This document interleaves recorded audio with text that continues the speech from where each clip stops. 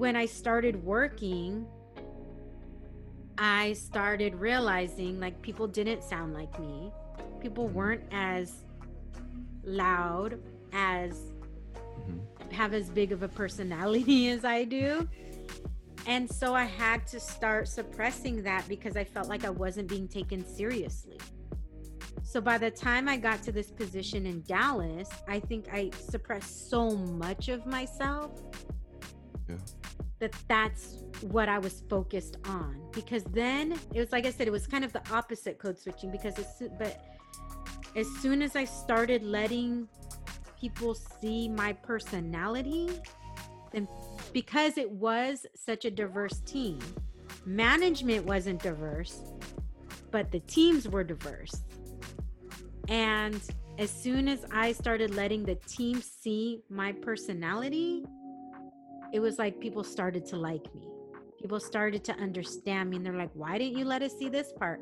Why didn't you let us know this is who you were? But then when I would have to go into meetings with management, I would have to code switch back to that person, back to that like business focused person. Yo, what up, y'all? Dímelo, mi gente.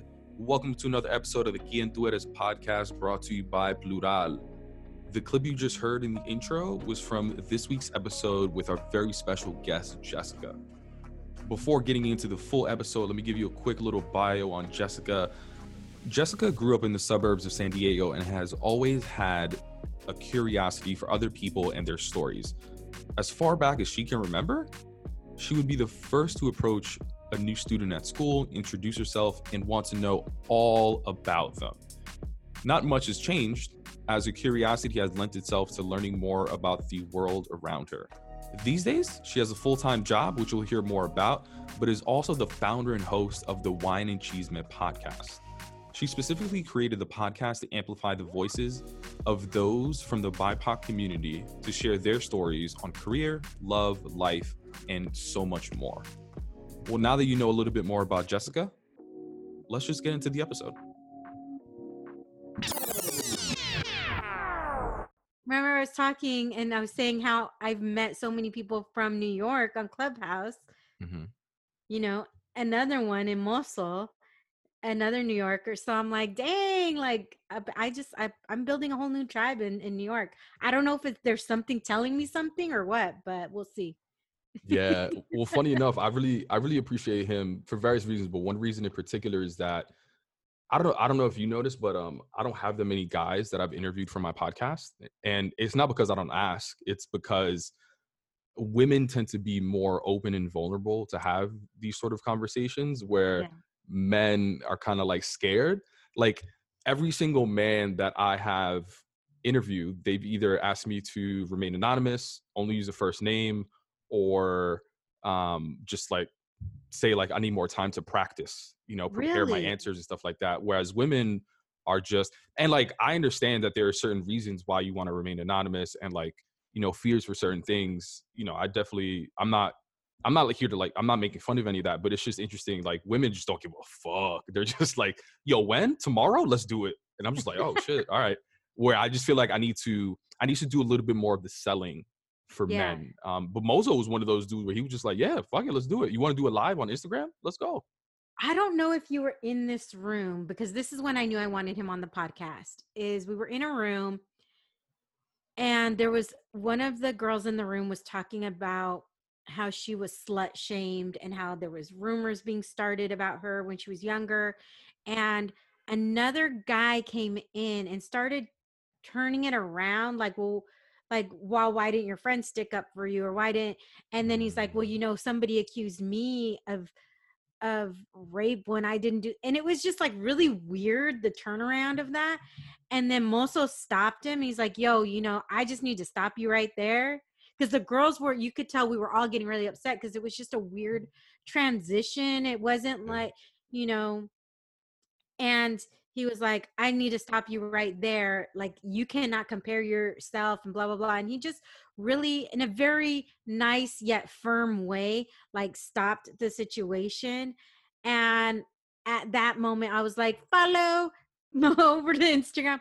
Hey, yo, like, let's have this conversation. He was like, yeah, totally. So it was, I think, I know I appreciated that. And I'm sure so many of the other women appreciated him stepping in because, to be perfectly honest, that does not happen very, and it's sad to say, but Yeah. it does not happen very often, especially in public spaces where Mhm. you have a guy intervene and say, like, yo, what you're saying is not right. And you need to take a step back. And it's sad that all of us, like, it's wonderful and sad at the same time that all of us were just like taking a breath. Yeah. Yeah. And that's when I was like, I totally need to have you on the Yeah. podcast. Well, in many ways, he's an ally to a group of people that he doesn't necessarily identify with, and I'm sure we'll Yeah. get into that as well, right? Like, I'm sure he was the minority in that case, right? Like, there are a bunch of women on that conversation in that room dealing with like similar issues and wanting to step up, but in many ways, like, he stepped up and said something, right? Yeah. And that even happens to me in a bunch of corporate spaces where, like, I'm like, someone mispronounces my name, right? And like, I'm just like, oh, whatever. But someone else is like, no, this is how you say Pavel's name. And I was like, oh, thank you. And like, when someone else does it, I'm like, you know what?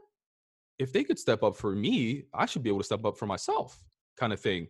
And obviously, like, I'm not saying, obviously there are dynamics at place, right? Like, but it's I think, like, when you see someone do something, it sort of gives other people the courage to do the same as well. Um, No, totally. So do you say, because in my head I want to say Pavel. That's yeah, what yeah, I yeah. is that so that's instantly like, and you said Pablo, and I was like, wait, am I not saying it right? I want to say Pavel. No, Pavel is like the the perfect the one. okay, okay, okay. But in corporate America, I feel like I need to translate it to English, and that's like the only English pronunciation that I could do. That's a whole Yes. other conversation that we get into around like name pronunciations and like, yeah. But Oh, Pavel, yes, yes. Pavel, I yeah. for sure we'll get into that because I have that Let's challenge with my last name. let's get into it though. When people tell you to be your authentic self, or when you hear the word authenticity, what comes to mind for you? I was thinking about this because we talked about it last week, Hmm. and I feel like it's evolved. That might Hmm. sound really weird, but I think as I have aged, it has evolved because I think when you're in your 20s, you think you're authentic, but you're really just kind of going with everybody else. At least I was. I'm not going to, I think most of us do, right? We're trying to find who we are, and we tend to get involved in group think and kind of just go Hmm. with what everybody else is going. Then I feel like towards your end of your 20s heading into your 30s, you start really truly finding out who you are. You've had those bumps and bruises from your 20s. You've maybe had some, relationships that haven't gone the best, or maybe they have, or you're learning something different about yourself. And now that I'm in my 40s, which, yeah, I know, be shocked. What? What? Yeah, Okay. yes, I'm 43 now. Okay. But now that I'm in my 40s, I just feel that when I think of my authentic self is who I've been trying to find, and I finally am, because I will continue to evolve as a person, but the core of who I am has not really ever changed. And I think that it became a place where it's something I'm comfortable with. I'm somebody who I truly love. Are there things where I wish like I could be this or that? Of course, we all have insecurities, but I no longer let my insecurities rule me Yeah. to become who I authentically am anymore. Yeah. Talk to me about that core that you reference. Or like, do certain values come up? Do certain like do certain lessons that your family taught you? Like, what comes up to you? Um well, to the core of who I am, I've always been a very empathetic person. I've always been Mhm. somebody who wants to learn about others and who wants to learn about everything around me. Curiosity, I guess, is the Yeah. best way to kind of sum that up. I've always just been a very curious person. And that is lent itself in a it could be when I was younger, I felt like that was something that was used against me because people would always say I was talking too much. I was asking too many questions. I was this, I was that. I was too much, right? When I Mhm. was younger, being as curious as I am was considered being too much. But I think it's lent itself in a good way because I always want to know things about me and about myself, about other people, about the world. And how can we become true global citizens and people who contribute to the lives of others if we're not curious? Yeah. I mean, how are we supposed to learn if we don't ask the questions, right? And Yeah. I'm so curious too, like when did you feel as if you were too much? Like is that something you were telling yourself like in your head? Because we all have like Oh, these no, no, stories, no. I was these like, told that as a oh, child. okay, okay. As a child, I was told that all the time because I was always very boisterous. I was always very loud, you know, being Latina, but then being like, I don't even know. Just, I'm very much my mother's daughter in that way. Just big personality, very loud. And then I would finish something and I would get bored. So thankfully, I will say this, thankfully, they didn't have like ADD or ADHD. Those weren't things when I was younger, when I was growing up, because I'm positive I would have been labeled that. But it wasn't that I couldn't concentrate. I would just get my stuff done before anybody else. And then I would get up and start moving around because what 6, 7, 8 year old is just going to sit there when they've done the work that they were supposed to do? Right. So every report card was Jessica's so pleasant, but she talks too much, but she's Wow. this, but she like, so I was told that as a child all the time that I was too much. Mhm. And I was always that kid where if a new person came in, I was like, "Hi, I'm Jessica. How are you? Where are you from? Tell me your story." Oh, I love that. So, that part definitely has not changed in regards to me. That's still the core of who I am. Yeah, yeah. Well, it's interesting too. You mentioned like to your core, like they're still there, but as you grew older, slightly, like some of that changed a little bit. And you tried to more so like fit in and go with the flow of people. Like, what part of you started to shift a little bit as you grew older versus what remained the same? I think I was really insecure in middle school. I was bullied a lot in middle school, Mhm. so I just wanted to fit in. Yeah, So as I we was all do. still, yeah, I was still that curious person. So if a new kid in school came in, I would like introduce myself. But I think I also, because I was bullied, I would also make those attempts to bully as well. Like Mm, kind of reflect that off, deflect from me onto somebody else. yeah. Um, I was not the skinniest of kids and I Mm, would get made fun of but I wasn't like the chunkiest of kids either, right? yeah. But because I let myself shut down and I wasn't like my big personality self during those years, Yeah.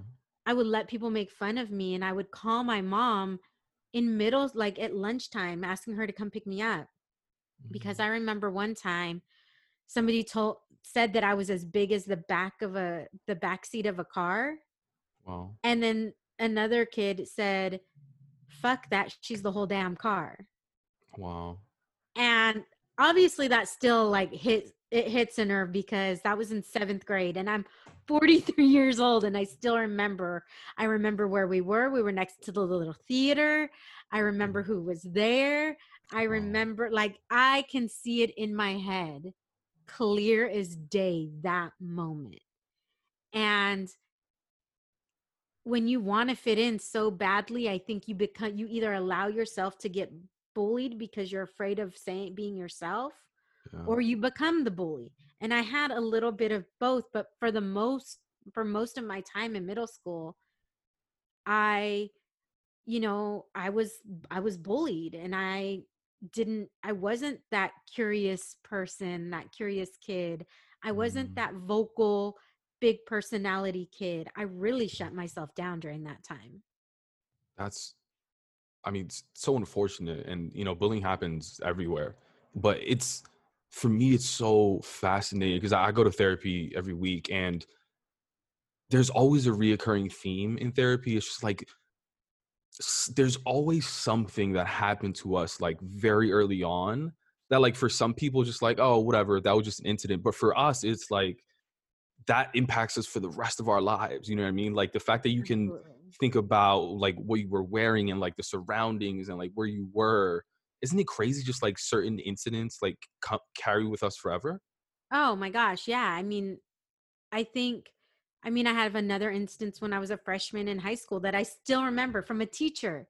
So this is why I said, like, I was always told I was too much, whether Yeah. I was too quote unquote big, too fat, too Yeah. big of a personality, too talkative, too everything.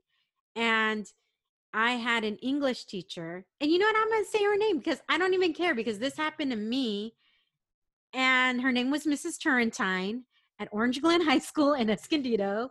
Like, I have zero qualms of saying it because like she's retired, but this is Yeah. a true story because I came home crying to my mom after this. Wow. And a lot of Latinas, particularly a lot of young Latina girls, experience this from this woman. She mentally tormented us. Wow. And she was the cheer coach as well as an English teacher. And I grew up, I was a Pop Warner cheerleader. So I'm like, yes, I get to high school. I want to cheer and everything.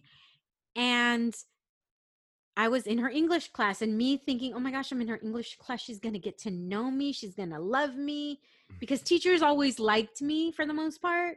Yeah. She hated me. She would always, me and the other Latinas that were in the class, she would always pick on us. I don't know, somehow I would always manage every time, like we would get a progress report. I'm like, I've never gotten anything lower than a B on anything, but how am I managing a C? She knew I wanted to cheer. And one day, I don't remember what we were doing. One day, she took me outside of the classroom, right outside the classroom, and told me to my face that she didn't want bimbos like me on her cheer squad. Whoa. I am 13 years old, and I have a teacher telling me, calling me a bimbo to my face, and that she didn't want me on her cheer squad. Wow. That's why I said I'm going to call out her name, because I don't care. Yeah. Because That's, yeah. it was torture being in her class. And so many of us have the worst memories of being in her class because she treated us like crap. And again, I remember that day clearly when she took me out, and my jaw dropped. Yeah. And I went home to my mom crying because now I'm being bullied by a teacher. Yeah. And my mom was like pissed off. I'm going to call. And I'm like, no, no, no, because she's my teacher. She's going to end up messing with my grade. And, Yeah. you know, una pendeja thinking of my grade instead of like what that could have done. But I mean, ultimately it worked out for its best because I used that moment. Like I used it for a while I used that for a while as fuel, right? Like, okay, yeah, you'll see. And I ended up transferring schools and made the cheer squad there. I, ended up coaching cheerleading. I've ended up doing all of these really awesome things that, and she has nothing to do with it except being the fuel in my head, like, in my head where I'm basically like, fuck you, bitch, I'm going to show you. You want to Yeah. see who's a bimbo? That's not me. Right? That's kind of how I've used it. And there's been times I think I was able to use that in that way. And for a while, probably when I was in high school, I probably let it get me down, Mhm. but I always remember it. And when I use it now, and I don't really use that as fuel now, but when I think of it now, I'm like, yeah, okay. Nah, but that's a real fear though. And that's a constant theme that I hear as well is, there are certain people in power and, it may be culturally as well, but culturally it's like, oh, don't make too much noise, stay under the radar, just do what you got to do and just like keep it going. And for us to stand up for ourselves, there's the fear of repercussions. You know what I mean? Like they have the power to pass or fail us in many ways, right? Yeah. Potentially, I don't know, or like send us to That's why I detention or didn't whatever it want my may mom be. to say anything, because I Yeah, wasn't sure how it was going to affect me in school. And what if she told other teachers? yeah, That was a real fear for me then. hmm yeah. And tell me more about just like how you got out of that. That I don't know if I want to call it a phase or situation, because you said in many ways that you use that as a catalyst or like a fuel to continue doing some of the amazing things that you went on to do. Like, did that continue to carry you, or like what got you out of that? I think once I left that school, once I knew I didn't have to see her again, that helped, to be perfectly honest. Um, I went to a different school within the same city and I cheered there. And then we ended up moving to Albuquerque, New Mexico for less than 2 years, and I graduated there. I don't think I used that for a super long time in regards to that moment as a freshman with that teacher, but I definitely used it during high school. And I think I was, even though I remember it, I don't think that's a thing I will ever forget. That was no, I think I put that to rest at the same time. Yeah. Like I was like, this no longer this no longer serves me. I'm beyond that. But I'll never forget it. But I'm beyond that. Yeah. It's interesting too, because when I think of cheerleading, like there's a certain level of confidence that you have to be doing that. So here you are being bullied and people doubting you, yet you're still out there with the lights and people watching you. Like there's always a crowd of people, you know what I mean? So I feel like something else to your core has to be just like natural confidence. I I think I definitely feel like people always think I'm super confident, which I think there's definitely an element to that, but I'm also like inside probably like Ah, yeah. but I say I owe that to my mom because me and my mom have a really interesting bond. The first 3 almost 4 years of my life it was just me and her, and then she met my dad and they got married, and for the first almost 5 years of my life before I had a sibling. And my mom has always told me since I was young, as far back as I can remember, that I can do anything, that I'm strong. She wants me to be independent. She wants me, and I even remember like being in middle school, I think, where she once told me, if anything ever happened to your dad, I don't know what I would do, because my mom was that mom who, we were fortunate. My parents somehow made it work, but where my dad was the only one who had a full-time regular gig, my mom would sometimes get bored and be like, oh, I'm going to get a job. And then she'd be there for a couple months and be like, oh, I hate it. And then quit. But so she was, for the most part, a stay-at-home mom. And so she was very involved in the things that we did. She was always the team mom. She was always the mom picking me and my friends up and Oh, taking us places and doing all of yeah. this. But there was a very specific moment that I still remember, that she told me that if something happened to my dad, she doesn't know what she would do because she doesn't have the education. She doesn't have a regular job. She she she was like, I feel like I would fail and I don't want that for you. I don't want you to ever depend on somebody else for your life and your livelihood. Yeah. And she kind of constantly in small ways reinforced that, right? Yeah. And as hard as my mom was on me when I did stuff that wasn't like, if I messed up cheerleading or in softball or anything, believe me, my mom was the first one to call me out. Like, and half the time I wouldn't hear her because when you're in that zone, you're in that zone. But Yeah. after the game, she'd be like, you did this and you did, I'd be like, Oh. I don't want to hear it. I know what I did, I don't want to hear it. But she was also the one who's like, Jay, you can do better. I know you can do better. Like, Yeah. you're better than that. You're better than this. And I know you can. And that I know you can, like, and you are better, I Yeah. think probably was internalized at some point, Yeah. giving me that confidence to be able to go for the things that I want to go for, and keep pushing through. I mean, there's been a lot of failures in my life Yeah. for sure, Sure. Yeah. but there's also been a lot of successes, and without, like, and I know people say that, but it's really true. Like, without the failures, the successes aren't as sweet if you don't ever fail. Yeah, I know what you mean. It hits different when you fail and then you get to come back. You know what I mean? Yes, Uh, right. That's so Like it's dope. that LL Cool J, don't call it a comeback, right? Like, cause you're there, you're still fighting. I got you. I got your New York for you. Yeah. No, I appreciate it. Gotta always throw in a New York reference.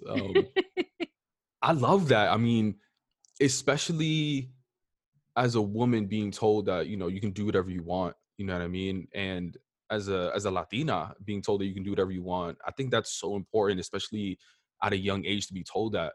But it's so interesting that she told you, or like at a very early age, she, you know, was trying to teach you the value of like defending for yourself, be independent, you know, financially independent as well. Like, how did that impact you as you move forward? Like, did you try to go get a job quickly? Did you have certain things or careers that you wanted to go into because of that? Or like, did you feel any pressure in that way?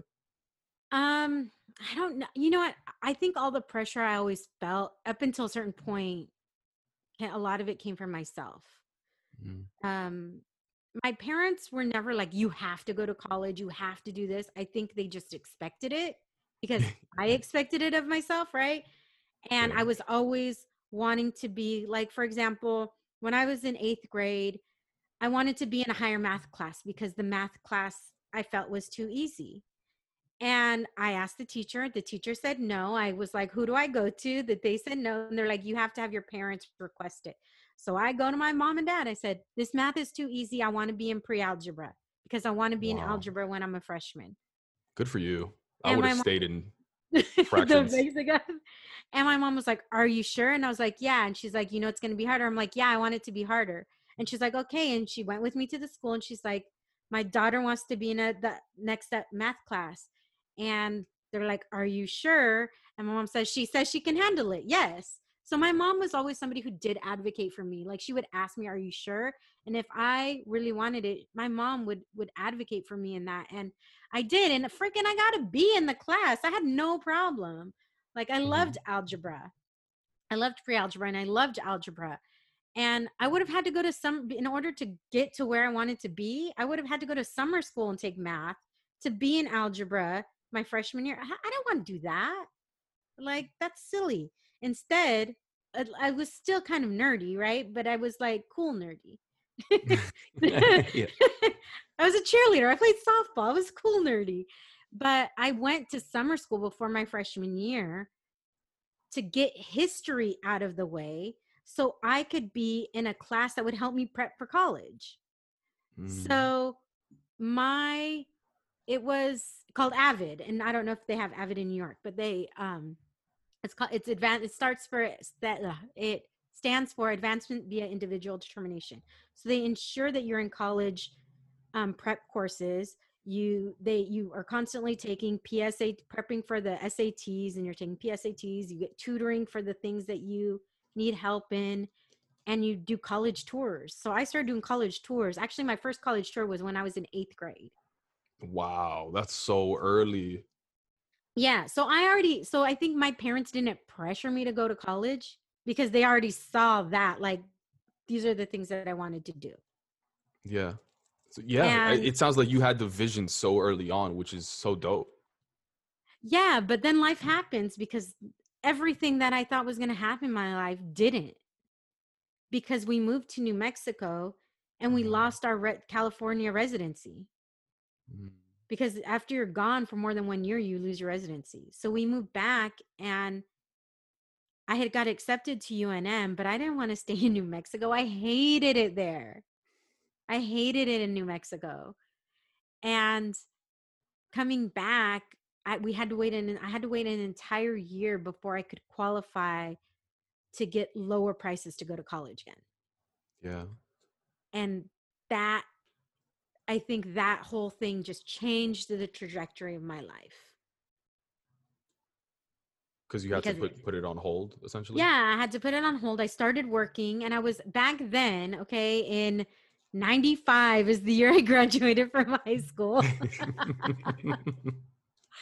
uh it's I got a job making $1,500 a month, which was a lot for I was 17 when I graduated high school.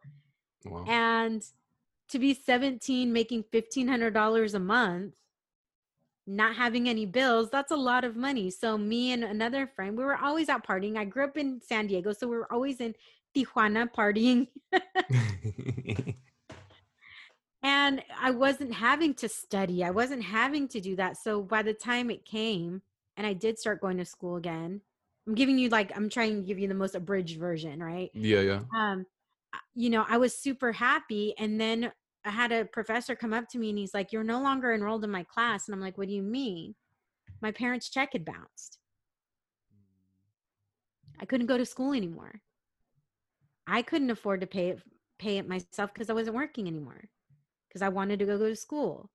So again, we have these plans and all of these things that we think we want to do, and then life happens. And what do you do? Like, but I think it's that innate thing, that thing in my core. I'm a fighter, I think, to my core. In some way, shape, or form, I believe in myself, and I haven't always believed in myself, but I think there was that, like I said, I internalized that from all the things that my mom told me when I was younger. But also, I know I'm a fighter and I'm not going to let things hold me down for long. And so you figure out a way. And I eventually figured out a way. And I didn't even graduate college till I was 37 years old. Yeah. Almost 20 years to the day that I graduated high school. Was it, do you think it was difficult to be yourself in school? Just like potentially, being a different age than some of the students potentially? I don't know. No, I think by then it definitely wasn't. But it was all the professors, because I was working full time and going to school full time. Got it. So oftentimes the professors always thought I was a grad student because a lot of situations I had already been in. Mm, Public relations was my major and I minored in Spanish, and I was already working in PR and marketing at the time. So a lot of various situations I was like, "Oh yeah, this is what I've done before, blah blah blah." So a lot of times the professors forgot that I wasn't a grad student. yeah. And um but no, I mean, I was actually really surprised when I graduated because I went to the University of North Texas is where I graduated from. But um, I went to Brookhaven, which is like their community college for a little bit. And Hmm. then I transferred. And I was shocked because when I graduated, when we had our college graduation, which means the School of Journalism, which is what I was in, the Mayborn School of Journalism, I hadn't gone to school with these people for a year. I had only gone to school with them maybe 2 or 3 years. And I'm like the second to last person because of my last name, Yanez, right? Which I had to teach them how to pronounce because they weren't sure how to pronounce it. So I had to make sure they pronounced it the right way. And the like everybody was cheering for me. And I was like, what the heck? Because I didn't think that I had made an impact on anybody. I was just in school, and these kids, right, are like 21, 22 years old. I freaking could have been a teen mom of one of them. And I thought it was, for the longest time, I thought it was because I'm the second to last one and they were just excited. And then somebody told me, "No, we were cheering for you." Everybody was like, "Oh my gosh, she's so nice. She's so nice. We love her." And I was like, "Really?" But I was fully, like, at that age, I was just fooling myself. But I was still very focused because when there's something I want, Yeah. dude, I'm like super laser focused on it. Yeah. No, I love that. And it's crazy. It's so interesting that you were working while you were studying as well. Like I always say, I think I went to school way too early. Like I needed some sort of like real world experience to contextualize like all the stuff that I was learning. Mm-hmm. And I'm more of a hands-on learner. So for me, like you saying like you were working in PR and then going to class and be like, "Oh yeah, now that makes sense because I just did that." Like I wish I had all that. Like all these concepts were just like going way over my head. Um, but yeah, and it's interesting too. Like you've been working for a while. Like you started at 17. Like, but I'm sure like that job where you started at 17 compared to like quote unquote corporate America is a little bit different. Like, were Oh yeah. you? were you different in who you were at 17 compared to like when you started working, like in that Oh, quote unquote real job? yeah. Well, my first job was as a cashier at Target when I was 15. That was my first Oh, job. Yeah. oh, went full circle. Yeah. Ah. So that was my very first job. And then my first full-time job was, yeah, at 17.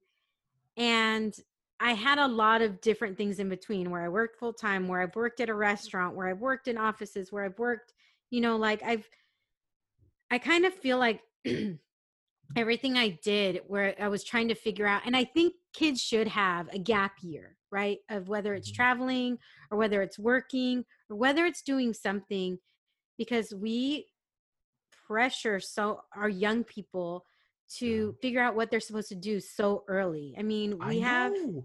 right? We have people like, you're 5 years old. Oh, what do you want to be when you grow up?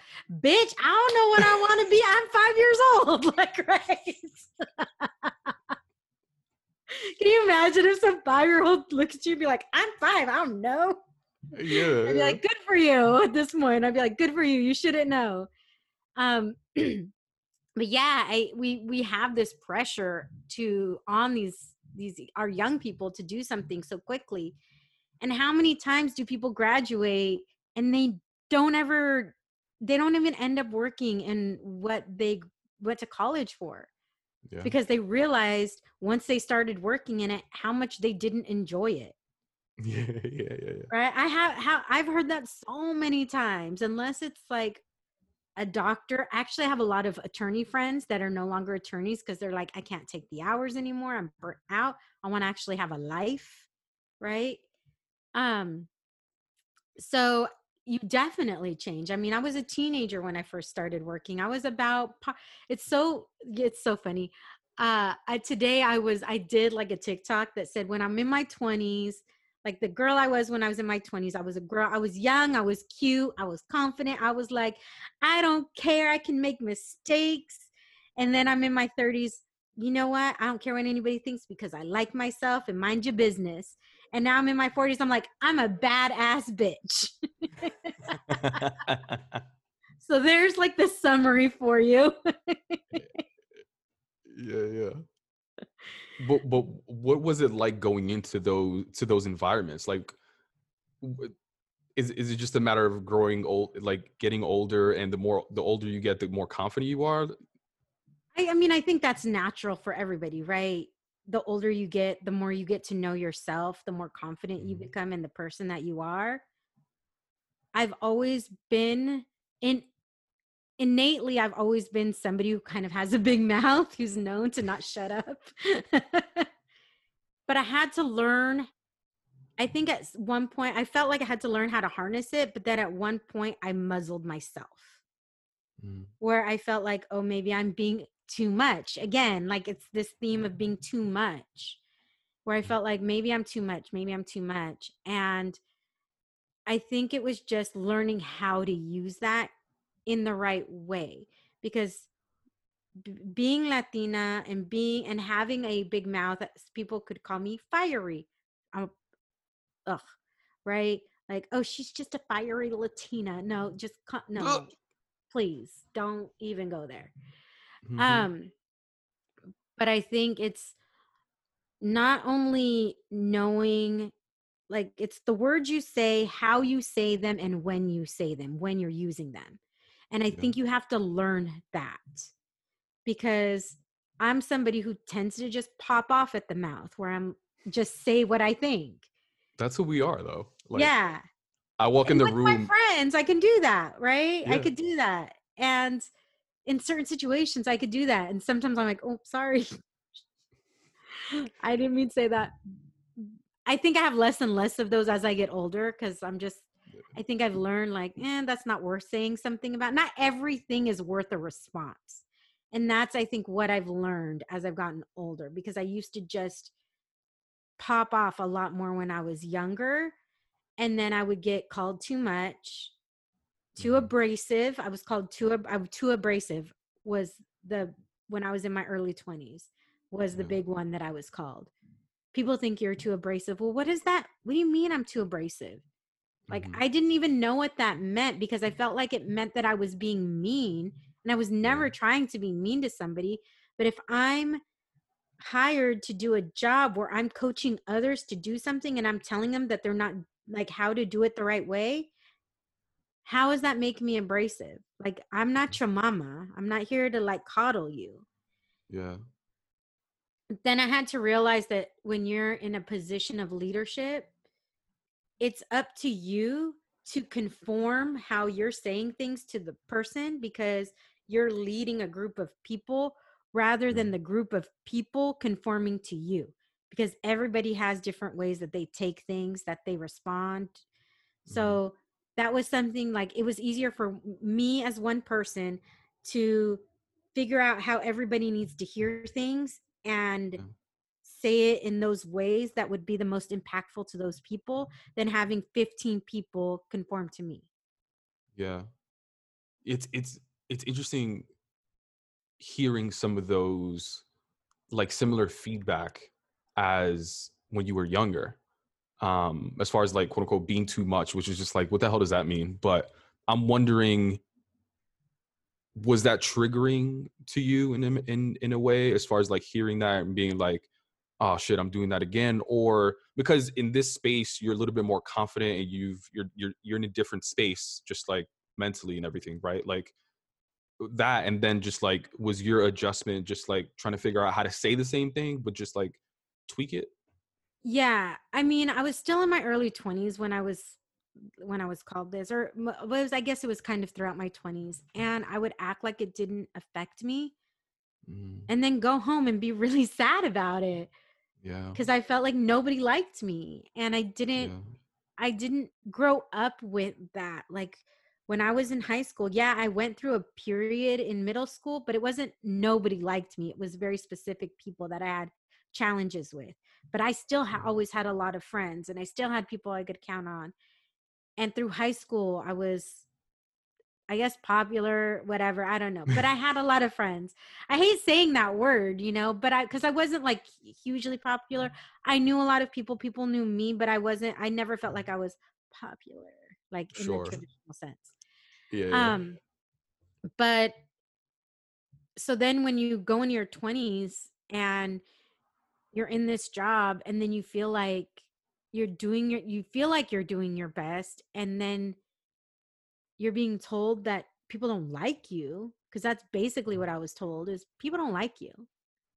Mm, And I had never really in a big sense felt that, and I didn't understand it.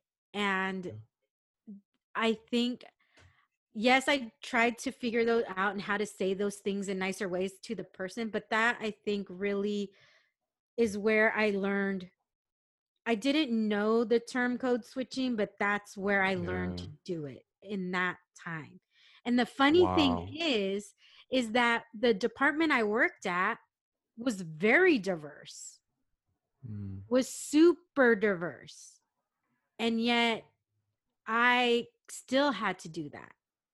Yeah, it hurt, and it really affected me. And I think that affected me in more ways. Like, I think it affected me professionally and affected me personally, because I took that home. It's, when you're yeah. being told that you're abrasive and people don't like you, that's hard to leave at the door when you walk out the office.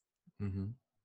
Because that's when I had just moved to Texas too. I had moved to Dallas for this job, got promoted very quickly, and then convinced my best friend to move to Dallas, and she got a job in my department, and Wow. everybody loved her and everybody, I felt, hated me. Like, Yeah. I'm being told people don't like me, and then she comes in and everybody loves her. It was just it was a really weird, rough time in my life. And I never would talk about it with anybody. I went into a depression, Yeah. had to take medication, and people didn't even know, because I didn't feel like I could tell anybody. Mm-hmm. And me and my best friend, although we lived together, we had completely different experiences. And so she saw a change in me, but she didn't know. She just knew that this wasn't the Jessica that she grew up with. Mhm. And she was beginning not to like that person either. I wasn't liking myself and she wasn't liking that person. So Who, it really impacted everything. who were you in your code switching? I'm curious to know, like, what was some of the things that you suppressed or tried to hide of yourself? Because in many ways, like code switching is like hiding it and then showing another version, Yeah. right? Um, I think, well, first of all, this part wasn't code switching. This part was just being very homesick and very naive that I had never been to Texas before moving to Texas. Never even visited Whoa. Texas. Yeah. Never even What? visited. Yeah. So I moved to Dallas knowing one person staying at my friend's house. Like I have to ask him and his girlfriend if I can stay there until I find a place. And I missed California. So I would be like, well, in California, apparently I would be like, in California, in California, in California. And that annoyed people, rightfully so. But nobody would say, but nobody would tell me that, right? They Mhm. would just hold it in and then apparently talk about me behind my back. Oh. Just tell me how, like, there's, I think in any sort of relationship, work, friendship, romantic, whatever, familial, people are not mind readers. So if you're unable to share with them what is happening, they cannot change that behavior, Yeah. right? So nobody ever told me, and so apparently I would say it a lot. And then Texas has its own vernacular. So people would say, and again, this is not part of the code switching, this is just a different region and regional things, right? So people say, I'm fixing to do this. And I'm like, Yeah, yeah, yeah. That's a Florida thing too. what are you? Nothing is broke. What are you fixing? I don't understand. And they're like, no, no, no. And then you take it to the next level, right? Like I was going, one of my friends, Stephanie, she's like, I'm taking you to Black church with me. I'm like, all right, cool, let's go. And we're on our way. And she's like, I finna this, I finna that, I finna. And I'm like, Stephanie, I don't know what you're saying. And she's like, what? I said, what the hell is finna? You finna what? And she's like, oh, girl, that's just short for I'm fixing to. And I was like, oh my gosh, are you kidding me? I don't even, like, I have to learn fixing and finna and bless your heart and this and that. Like, I had to learn a whole new language. I am Yeah, yeah. not kidding, moving to Dallas. And it was just it was just really crazy. But the time, like, I think I went the opposite with my code switching when I was in the office, because I felt like I had to be so business that I didn't let people necessarily see my personality. And that may have been from my previous Yeah. experiences feeling like, I'm here for business and this is what I do. What do you mean, like, straight to business? Like, what does that look like? What does that sound like? Um, why? I think it's that phone voice, right? Like if I'm on a phone professionally, I think you hear little things of an accent when I say certain words. Even in high school I did it. Okay, I would get made fun of because I say three and through. And I was the only Latina on the cheer squad.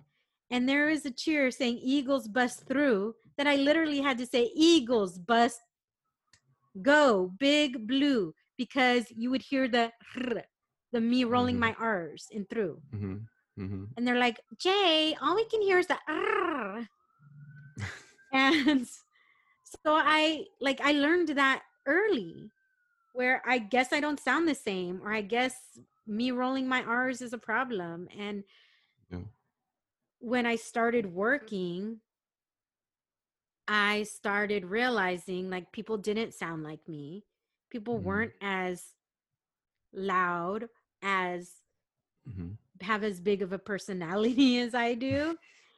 And so I had to start suppressing that because I felt like I wasn't being taken seriously.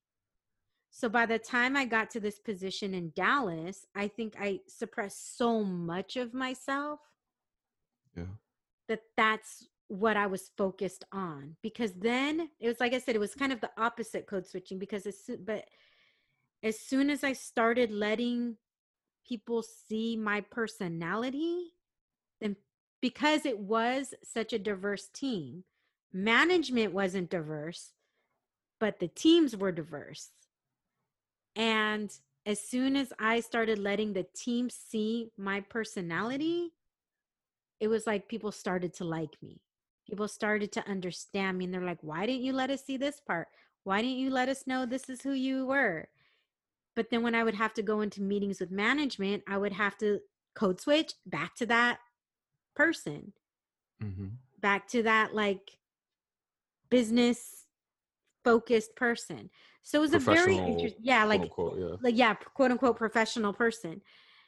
And it was just a really weird time. Like I said, because it was, by the time I left that position, I was sad to leave. Everybody was sad to see me leave. Like, I had made friends, people I'm still friends with to this day.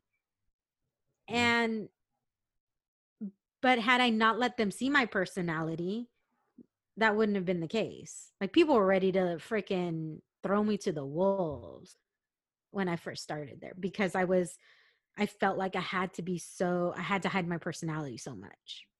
Yeah. And I love the fact that you touched on the benefit of being yourself, right? Because I think many times we're scared because of like our previous experiences. And then when we are ourselves, sure, like some microaggressions happen. But I think for the majority of the time, people embrace who we really are, right? And then it's like, oh shit. Like, and then you start building relationships with people because they Yeah. see who you are and they see you're funny and like caring and all these things. And you're like, damn, I should have done this sooner. But it's difficult. It's not easy. You know what I Yeah. mean? Like it takes a certain level of experience and confidence and all these things to finally start doing that.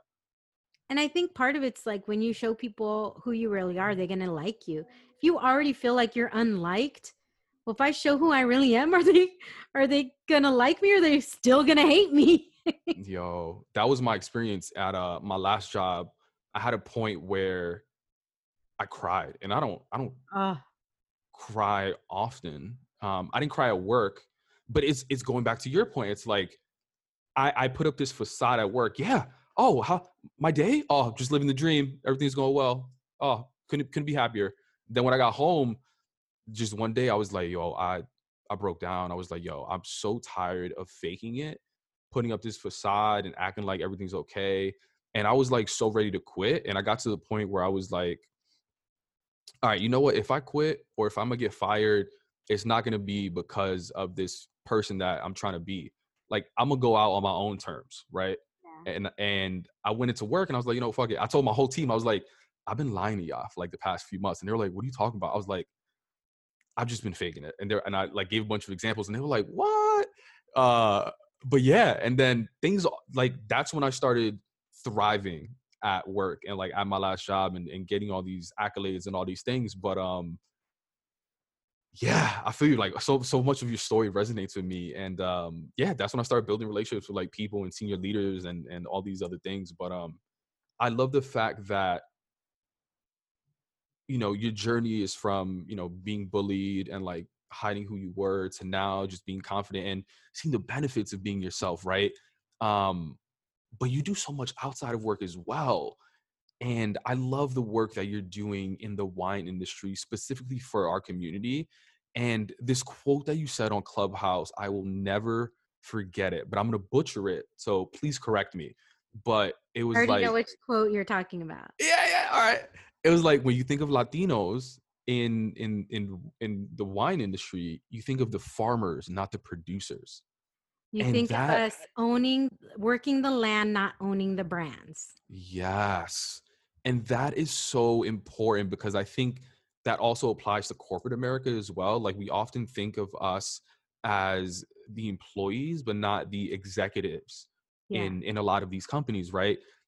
So you know many in many ways what I'm trying to do in various industries is like create that representation to show that there are people in leadership roles, there are people in executive roles that look like us and are being themselves. And that what you're doing in wine is resonate with me because I don't know any Latino wine owners or distributors, any of that stuff, right? So like, I want to touch on like, why was that so important for you to start building that representation for? When I started the podcast, it was really to amplify voices coming from all communities of color. And I was like, let's put a twist on it. I love wine. I've always had like these wine and cheese nights as far back as I can remember, for the last 15, 20 years. And I was like, let's make it fun and everything. And then I started it 3 weeks before the pandemic. And I didn't realize like what I was going to hit upon in these interviews, because a lot of people, I've been so blessed with so many truly amazing people sharing their stories with me. And we've hit on a lot of things, obviously things that were happening with George Floyd right before, actually right before the pandemic hit. I interviewed one of the girls from uh not the Black Lives Matter. She's from, I'm gonna butcher the name all of a sudden. It's like the Black Women of San Diego one, Mhm. before the pandemic. So this is even before George Floyd and everything. And I was like, there's going to be a march. Yeah, I want you on the podcast. Let's talk about it. I want to hear your experience. Mhm. And then we go into the pandemic mode. And then I get to talk to these people, and I'm drinking wine, and it's been really great. And for some reason, one day I'm like, are there any Latino winemakers? I don't really know if there are. Why haven't I checked? Because I was just going out to Trader Joe's or wherever, or buying wine all the time. And I was thinking, if I'm spending this much money on wine, like I want to support, I need to know if there are winemakers in our community that I could support. So I just started Googling, and I found MAVA, which is the Mexican American Vintners Association. And I found them on Instagram and sent them a direct message. And I kind of started touching with some of them, but I hadn't really truly engaged with a lot of them yet. And then finally, the president of MAVA got back with me. And he's like, I'm so sorry it took me so long. My wife saw this and asked if I had gotten back with you, and I wanted to get back with you. So I talked to him on the phone, told him what I wanted to do, because I had started asking around, asking people, do you know that there are Latino wine, like brand owners? 9 out of 10 people that I asked said no clue, or Mhm. they knew one, but that was it. And at that point, I was like, no, this is not acceptable. And if nobody's gonna, like, at that point, I was like, is anybody doing anything about it? And honestly, I couldn't find anything. And I was like, then I will. Then I will. I love wine. I love my community. I want to be there to support our community. And I have to do something. And so I started working with Mava. I took a road trip up to Portland to see my sister. And on the way, I spent 2 nights in Napa, and I got to meet some of the vintners. Oh, tasted some amazing wine. They wined and dined me here. I'm the one wanting stuff, wanting to help. And they're like, let's take you out to dinner. Let's fly you with wine. I'm like, no problem. I say yes to that. Damn it! I started a podcast in the wrong genre. God, I'm over here talking about careers. I should be talking about wine. With wine, yeah. Yeah. And they're like, let's do it after harvest. So September, October is harvest. And we did it in November, the first wine tasting. We did 4 vintners, 1 wine, 4 weeks, 1 wine each week. And I thought, oh, we'll do this every 6 months. So we did it. I had, between 12 and 20 people each week that wanted to participate. And then after it was done, my friends were like, when's the next wine tasting? And I was like, wait, what? We want to do another one. I'm like, you do? Yeah. Okay. And I had already built a relationship with another vintner. So I called this other vintner. I was like, hey, I know this is last minute, but we just did this wine tasting and people want to do another one. Are you down? He's like, yeah, whatever you want to do, just tell me. And I was like, okay. And we did one in December, and then we did one in January. In February, we didn't do one because we did a celebration to celebrate the 1 year anniversary of the podcast. But now we're Nice. doing one again for March. And now I have them scheduled for the next several months because I've really done a lot of push into reaching out to these vintners and saying, look, this is what I'm doing. I've also created the most comprehensive list of Latino winemakers based in the United States. Love that. Because you have winemakers in Argentina, you have winemakers in Chile, you have there. So there are you in Mexico, but I'm talking about vintners in the U.S., Latino vintners that are based in the United States. Those are the ones we do not know about. Yeah. And so I created the most comprehensive list. So it's on there right now, but I'm even creating a better list than the one that I already have on my website, because I'm working with the vintners to get a couple of sentences of how they describe their winery. And sorting it out by state and by region so people can really access that. And it's a passion that I didn't realize was going to come from all of this, because I've loved wine, but I never took the time to educate myself on wine. I've recently just taken my first wine education test. Are you about to be a sommelier? No, I'm not. I'm not planning on to be a sommelier, but I want to finish the whole certification program. So there's 4 levels, and I've just taken my test for level 1, and now I'm waiting for the enrollment for level 2 to begin again, so I can enroll in level 2 and then level 3 and level 4 and get my, I want to be really educated and pass that on, because most of us in our community, we didn't grow up with wine. No way. Right? For me, it was Presidente, like that Dominican beer and rum. Yeah. So for us here, it was beer, right? I think everybody mostly drank Budweiser. It was beer and tequila and beer. Right. You know, my tia would say, she would sit there with her beer, and she's still alive. She's the last one, but she would say, I'd be like, Tia, you drink all the time? She's like, no, I don't drink all the time. I only drink when I'm with family. I just practice when I'm at home. That's funny. And I was like, it's so dope what you're doing too, because it's not like, by raising awareness, you are shifting perception of a whole industry, right? Like, you're seeing, and oh my God, like, you got to make a t-shirt of that quote. It's so dope. Cause I think the same thing could be said for tequila brands. Like, it's sad to see, like, us being thought about as the farmers, but the Kardashians being seen as the owners. You know what I mean? And like, it breaks my heart, and it gets me so mad. Because then the thought behind that, my first thought behind that was, how much is she paying the people that are farming agave for her? Like, what is she exactly? Are these people being paid a living wage? Yeah. And then she's using it. She's not we know she's not a tequila expert. Like, a good tequila, you don't need to put ice in it. Come on. And you don't become a tequila expert in 4 years. Yeah. Anyway, we can talk about this forever though, but I don't want to take up too much of your time. So I'll wrap up with this final question. Like, what's one thing that continues to empower and inspire you to be your most authentic self? I think I want to continue learning and growing and be my most authentic self, because I see my nephews and I want them to know that it's okay for them to be whoever they are. And my nieces, I want them to love themselves fully and completely, and to not allow others to put their judgments on them, and know that it's okay to be yourself.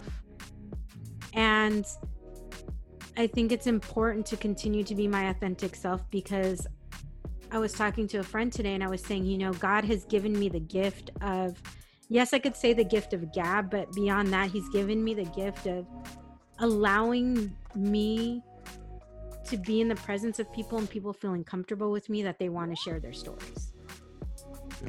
And that's important. And if you're not authentic, people don't want to do that.